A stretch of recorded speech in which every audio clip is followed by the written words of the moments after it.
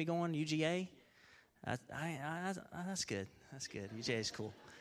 He didn't want to go to University of Tennessee, but that's all right. That's all right. No, I'm just kidding. He's getting set up. But just share your heart. Let's test this thing. Is it working? Testing. All right, cool. Just share your heart with us, brother. Yeah, thanks. Man, y'all seen me. Y'all seen my baby pictures. Y'all just saw me undress. We're getting really close, really fast, I think. We're taking the next step already, I guess. But no, I'm Tristan Chambers. It's lovely to be up here. I've had the privilege of being in this youth group for 5 years now. I've been at this church for 6 years, and I wasn't planning on doing this. But can we just give a round of applause for the youth leaders? Without this, none of this is possible. So yeah, go ahead. Yeah. But no, I've been a member of church here for 6 years. You probably know my parents. The beautiful woman at the piano that plays for the praise team is my mother. And yeah, you can give a round of applause. Yeah, that's cool. And the beautiful tile that's laid in the new building is done by my dad and his company. So you can give them a round of applause too. Yeah, there you go. But no, throughout my years of youth, and especially in this past year, my senior year, and then also towards the end of my junior year, I've had the privilege of stepping out in my faith and starting to teach, and I've developed a passion for it. I love teaching Sunday school. I love teaching on Wednesdays, and this is actually my first time up here, so it's a bit different than like the 30 teenagers that don't pay attention because y'all are like focused on me at one time, so it's a bit different, but that's okay. But yeah, I've really stepped out and I've done that, and it's been a blast. And today, I think it's this mic. Today, I want to read a verse that I've kind of tried to echo throughout my ministry, if you want to call it that, through my teaching and through actually my life to young people my age and actually to people of all ages. So if you have your scripture, you can turn to 1 Timothy 4:12, please. I'll wait for y'all. Yeah, the youth has Bibles now. Oh my gosh, y'all never bring your Bibles, and now you all got them. Good job. Good stuff. Good stuff. That's a first. Okay, I'm going to go and read it, guys. 1 Timothy 4:12. It says, "Don't let anyone look down on you because you are young, but set an example for the believers in speech, in conduct, in love, in faith, and in purity." I'm going to read it one more time just in case people don't have Bibles because I didn't put it on the screen.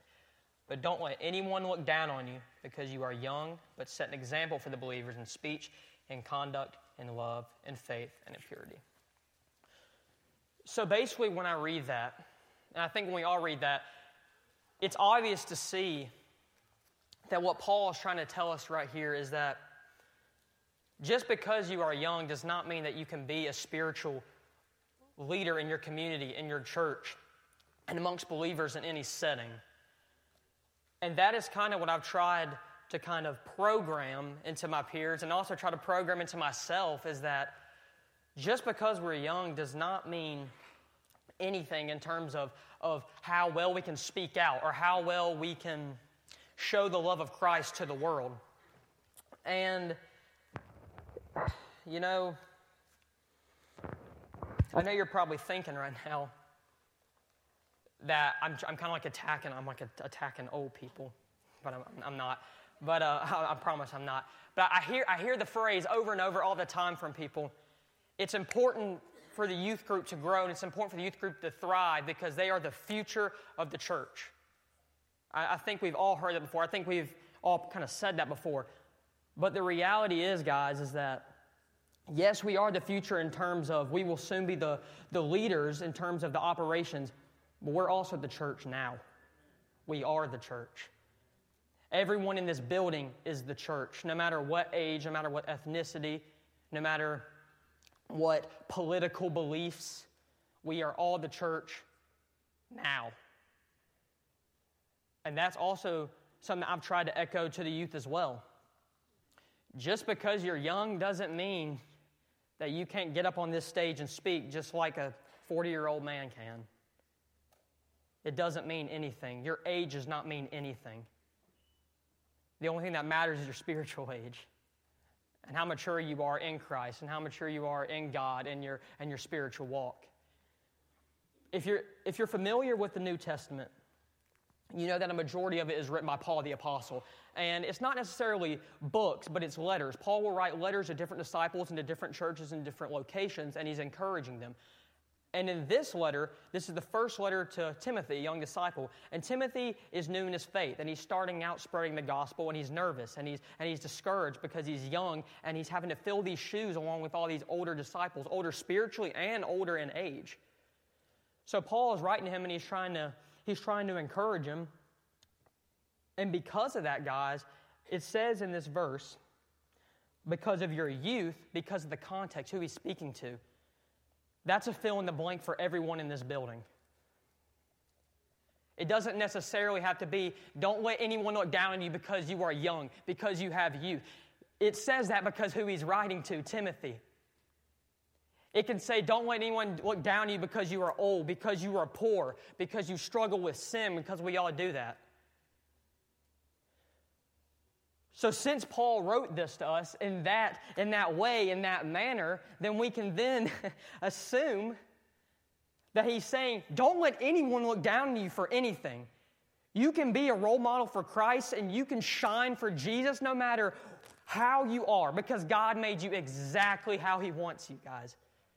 He made you how you are. He made you who you are. He put you when you are at the right time, and he wants to use you. He wants to use your stories. He wants to use your backgrounds. He wants to use who you are, no matter what you are, no matter how you are, to spread his glory and to spread his almighty presence. And that is what he's trying to say right here.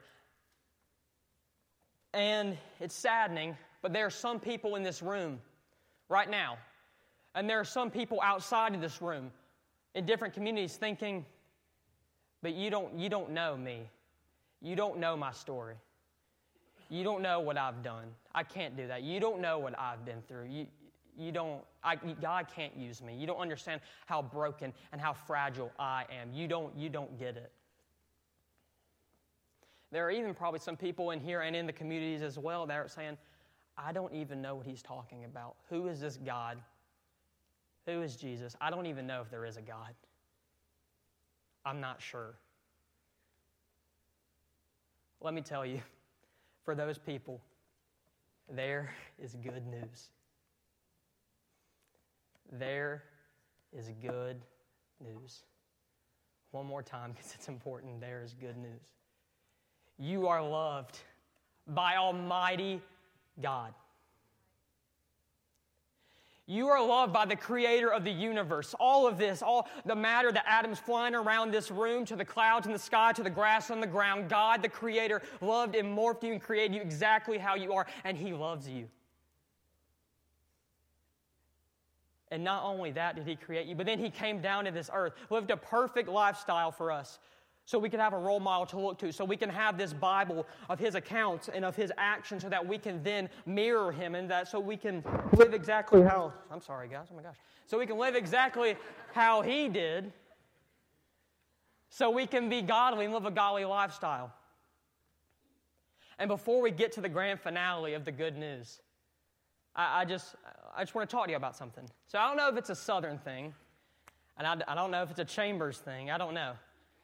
I guess we're about to find out. When you're going in and out of the house, you shut the door behind you. That's a thing. I don't know. Is it a Southern thing or is it a Chambers thing? Can y'all let me know? Is it a Southern thing? Okay, it's not a Southern thing. Never mind. Okay, it's a Chambers thing. Well, when you go in and out of the house, you shut the door because we don't live in a barn, you know? So you go in and out, you shut the door. However, there's an instance in all kinds of settings in which you don't shut the door. You don't shut the door behind you when someone is coming with you through the door. Because that's messed up. Don't do that. If you leave outside the door and someone is behind you, you don't shut the door on them. Now, getting back to the good news. When Jesus Christ was killed on the cross for our sins, and he took the punishment for us and was buried, when Christ resurrected, In Roman tombs, there was a big stone, and it was the door to the tomb. When Jesus resurrected, the tomb, the door, was rolled away, and he didn't shut it. Jesus didn't shut the door back to the tomb. You know why? Because there are people in this room, there are people in this world who are in their graves that need to come out. And he's saying, you can come out. The door is open. The door is open. There are people in this room, you might be backslidden, you might be struggling with sin, you might be struggling with addiction to something, you might be struggling with thoughts you know are impure, you might be having doubts. But the door to the tomb was open. Christ resurrected to resurrect us as well. Christ was put in a grave and taken out so we could come out of our grave as well. Christ was killed on that cross so our sins would die as well. Christ was buried in the tomb for our sins so our sins could be buried as well. The door is open.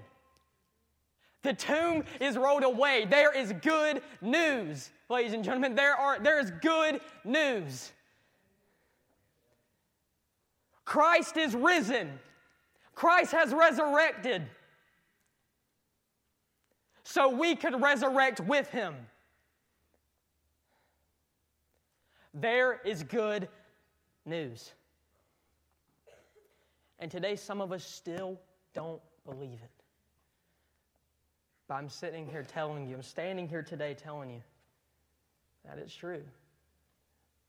I know you are probably thinking, man, he said there's good news a lot. Well, it's important. The tomb is rolled away, and church, it's time for us to get out of our tombs. It's time for us to walk and run out of that grave as fast as we can. Time is limited on this earth. Time is limited. But God did the work for us already.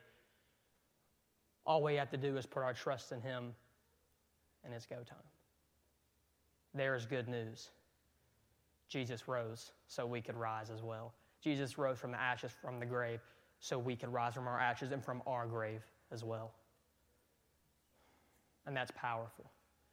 That's not just a metaphorical meaning, that's real life. This week we had a revival at the beginning of the week. And a revival is a spiritual rebirth. It's a rebirth. It's a resurrection in the church. And ladies and gentlemen, it's time to spiritually resurrect. Not only in this church as in Solid Rock, but as in the body of Christ. It's time to resurrect. It's time to resurrect.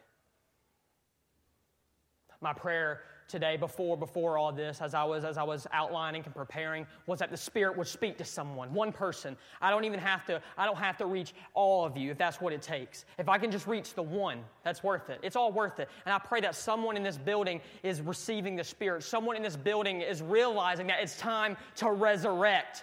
Because the revival of the church, not this church, but of the body of Christ, starts with you. You as a whole, but you as the individual sitting right there listening to me, watching me, listening to me. It starts with you. It's time to resurrect. Christ did the work. Christ resurrected. It's our turn to do it now. The stone was rolled away. So why? Why do we see that stone rolled away and the light from the sun coming in our grave, but we shudder at it and we refuse to walk out? Let's walk out together, church, please. It's time. It's time. Personally, I fear for my generation. My generation. Not these individuals right here, because I know where their hearts are and I know how spiritual they are and how godly they are. We have a great youth group. We do. And we have a tremendous youth group. But it's like it's becoming popular nowadays to be atheist. It's becoming popular nowadays to doubt God and what he can do and to not put your faith in Jesus. It's becoming popular to live like the tomb is shut, but it's not. That's why it's important, church, like I've been saying for the last 20 minutes, to resurrect. It starts with the individual, and the individual creates an outbreak. The church needs revival. And as this week has gone by with the revival team here, and the numbers for the revival, they weren't up to par, in my opinion. It's sad to me, in my opinion. Because the people who are here, I genuinely know, want this resurrection to begin. But a lot of people aren't acting that way. Church, the non-believers don't want this resurrection to happen worldwide. But if the believers don't want the resurrection to happen worldwide, then we have a problem. If the resurrection doesn't happen with the church, where's it going to happen? It's not going to happen at all.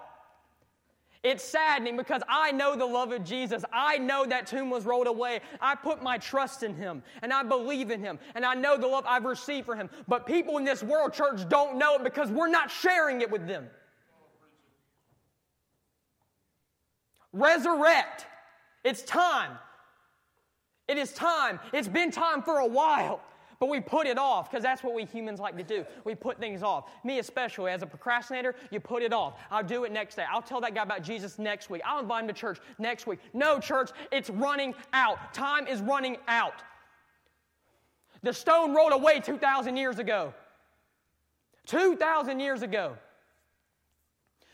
We need to act like we know that because I know we do. We have a brilliant pastor who shares it with us week after week after week. There is good news. It's time. And I don't mean a revival as in a 3-day kind of thing. I mean a lifetime commitment to Jesus. A lifetime commitment to Almighty God.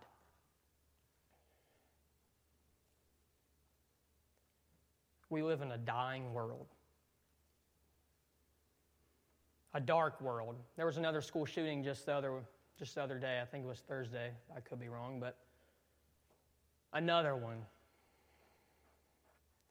We live in an evil, sin-plagued world.